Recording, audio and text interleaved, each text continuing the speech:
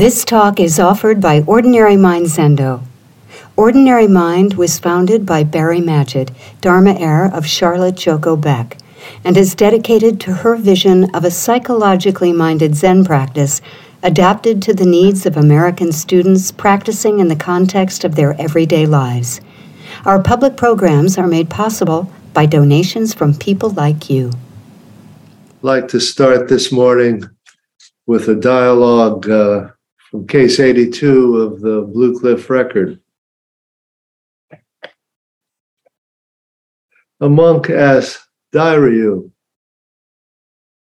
"The body of form is destroyed. What is the enduring Dharma body?" Dairyu said, "The autumn foliage is like brocade. The waters of the valley well up like indigo."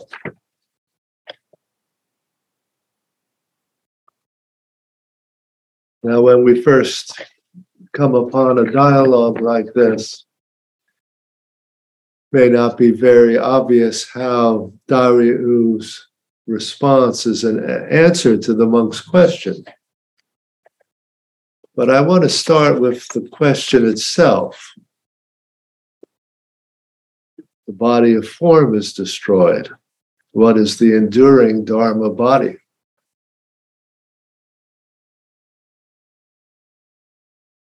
The Dharma body, the Dharmakaya, is the body of emptiness.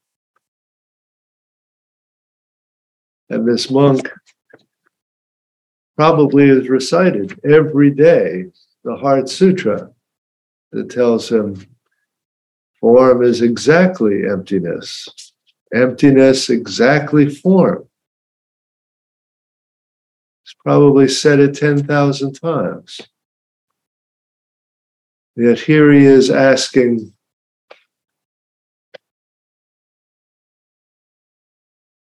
what happens when the body is destroyed, when the form is destroyed? What endures?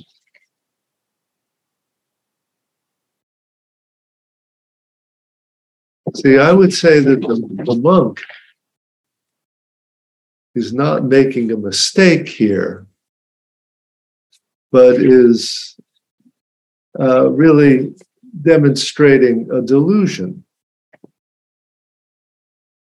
And the basic difference is that a mistake can be corrected with new information. But a delusion is something else. It's a whole perspective or set of organizing principles or a worldview that we're emotionally invested in. It's a whole picture of who and what we are. It's not predictable by just somebody giving you a new fact. The monk knew perfectly well, form is emptiness, emptiness is form. You can't have one without the other. But the monk has got himself psychologically invested in the idea that emptiness is somehow a thing that can persist in its own realm after form dissolves, after death. And we see this over and over again in lots of different ways and lots of different cultures. There's an enormous investment in the idea of something that is separate from the body and can persist after death. Whether it's the Atman in Indian philosophy, or the soul in Western Christian philosophy. We're obviously very invested in the idea that there's a way to go beyond mortality.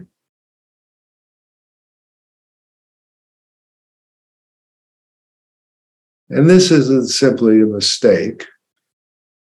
I would say it's a delusion. It's a whole worldview that organizes our life and our thinking and is not correctable in any ordinary kind of way. I think we talked about Kant the other day and how he was invested in the notion of justice in the world. He couldn't think of a world in which justice is simply a human creation, something we strive for, sometimes achieve, mostly fail. Because he grew up in a world that was infused with Christianity, that even as he was part of a generation that was going beyond religious faith, he had this deep conviction that justice had to be built into the very structure of the world.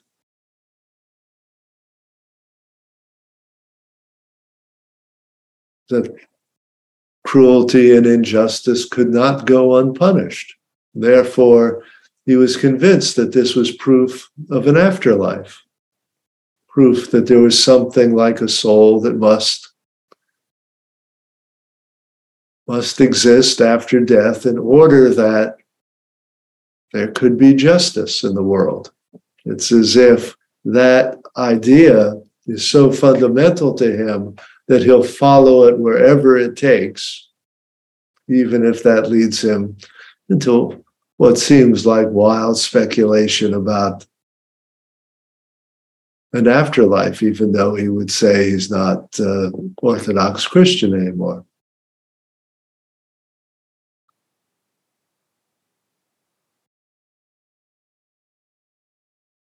So this is what I think of what we have to watch out for when we talk about the nature of delusion. It's not simply a mistake. It's not that people are stupid and haven't heard the truth someplace. It's baked into their worldview, so that we might say that another word for delusion is common sense. It's what we take for granted about what must be the case.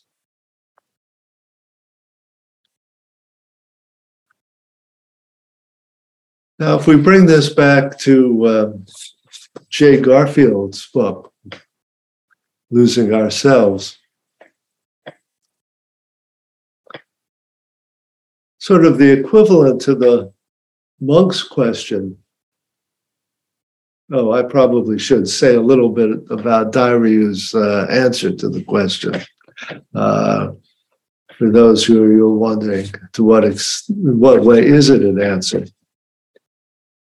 He says the autumn foliage is like brocade, the water of the valley will well up like indigo. What he's doing is he's responding to a question about emptiness, about the Dharmakaya, some great abstraction that's supposed to exist beyond and behind and eternally beyond form, with this little description of the particulars of the world, of foliage and streams, the colors and the shapes and their movement. See, these are all the things that are part of the world of form, and the monk is asking, what's beyond that? It's nothing beyond that. There's just all these particulars. So instead of the monk wants to hear something transcendent, he's getting in response something completely specific, very mundane, very ordinary, and completely transitory. Not at all anything he wants to hear of as an answer. I was going to say, sort of an equivalent dialogue in the context of the Garfield book might be someone who asks, we all know what the self is, but what is no self?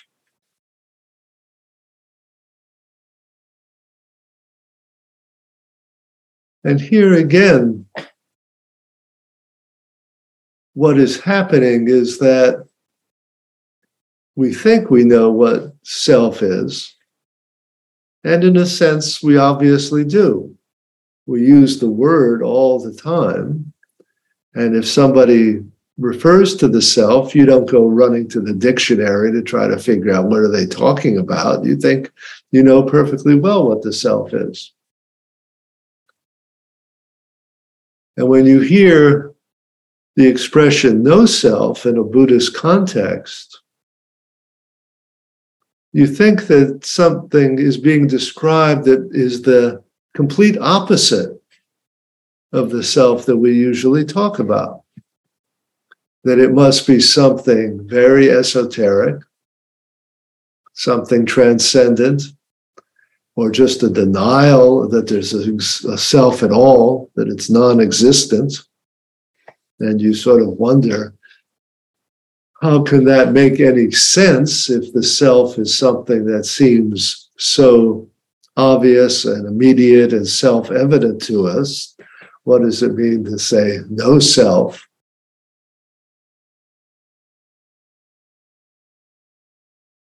And we set up these two words as if they described two radically different things, a self and a no self.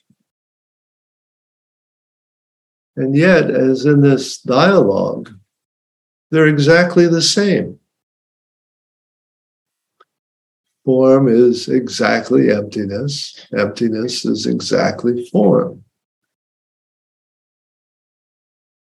When we use the language of no self, we're not positing a different entity as opposed to the self. What we're really doing is simply adding to the definition of self. We're clarifying something about the use of the word self. And what we're doing is saying, well, when we talk about the self, don't think we're talking about something immaterial or transcendent or immortal. Don't use it as a synonym for something like Atman or soul. No self simply means that this thing that we've defined is really not a thing at all, but something in constant change and flux and dependent on all its relations for its existence, for its nature. It's not something that exists by itself, but rather it asserts you can't be yourself by yourself. Who and what you are is always relationally constituted, contextually constituted, and therefore it's in constant change, and there's nothing separate or immortal or essential about it. But no self is just this way of thinking, a further description of the word self.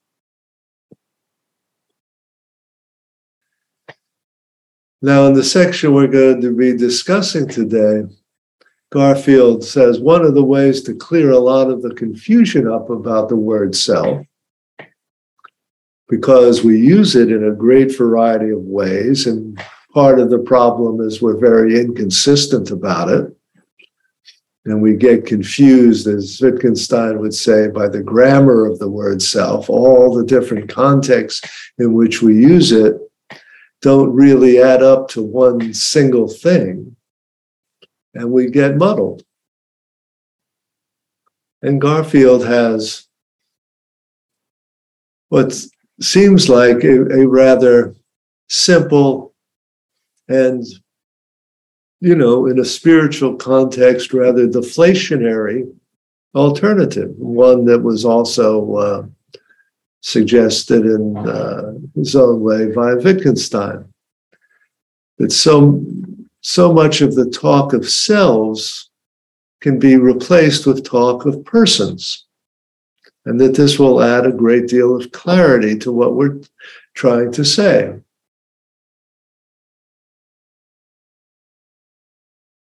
When we talk about a person, people,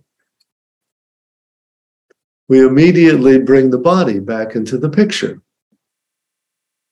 We don't have a sense of the self as something inside the body or something that's going to live after the death of the body. When you talk about the person, it's clear that the person is mortal. It's clear that the person is subject to cause and effect. Person is defined by their place in relations in the world, who they are.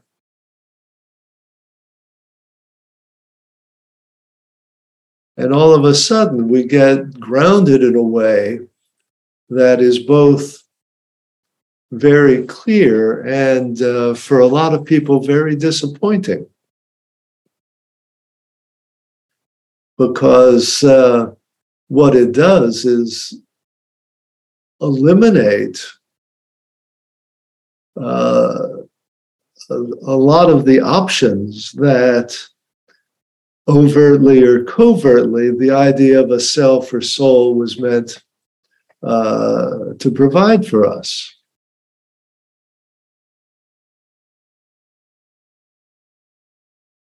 And we have to start thinking of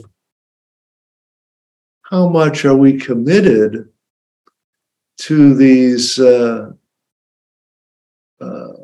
extra dimensions that we call spirituality, or that we think of in terms of an afterlife, or that we think of in terms of other dimensions of oneness. What happens if the self collapses into the person? If the language of self just becomes another feature of the way we talk about persons, rather than part of a way of talking about some separable inner aspect of the person, an inner I, consciousness, true self, things like that.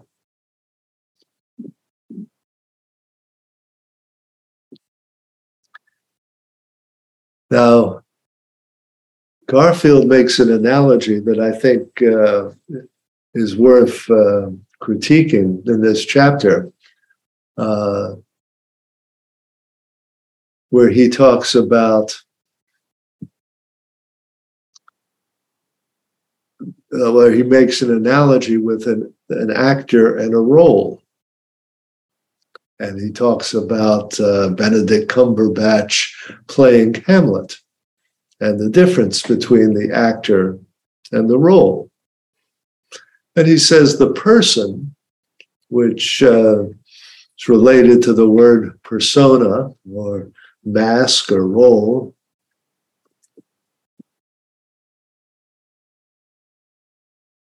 is what we are in our relational world. When you ask who we are, if you ask who am I tell you all the roles I play. I'm a teacher, I'm a father, right? I'm a citizen, I'm a resident. If I'm going to talk about who I am, I locate myself in a contextual and relational space and talk about how I function there, what I do, who I do it with or to, right? All these things are equivalent to Hamlet's script. The problem with the analogy that I think he doesn't fully confront is that we are all roles without actors, without separate actors, in the sense that Cumberbatch continues to go on his life even if he never plays Hamlet.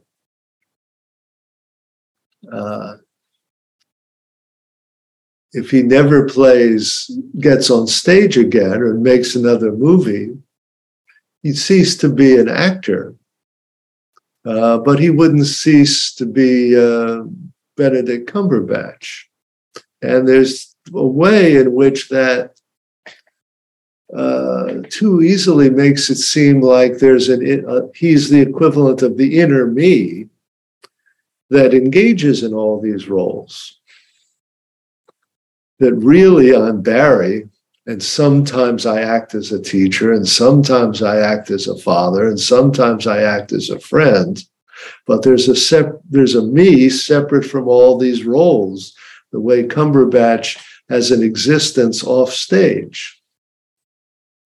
But if we would really want to take this analogy all the way, we have to see ourselves as never getting off stage. Right? We never leave the stage and go home and just be ourselves, apart from the role we're playing. It's roles all the way down, right?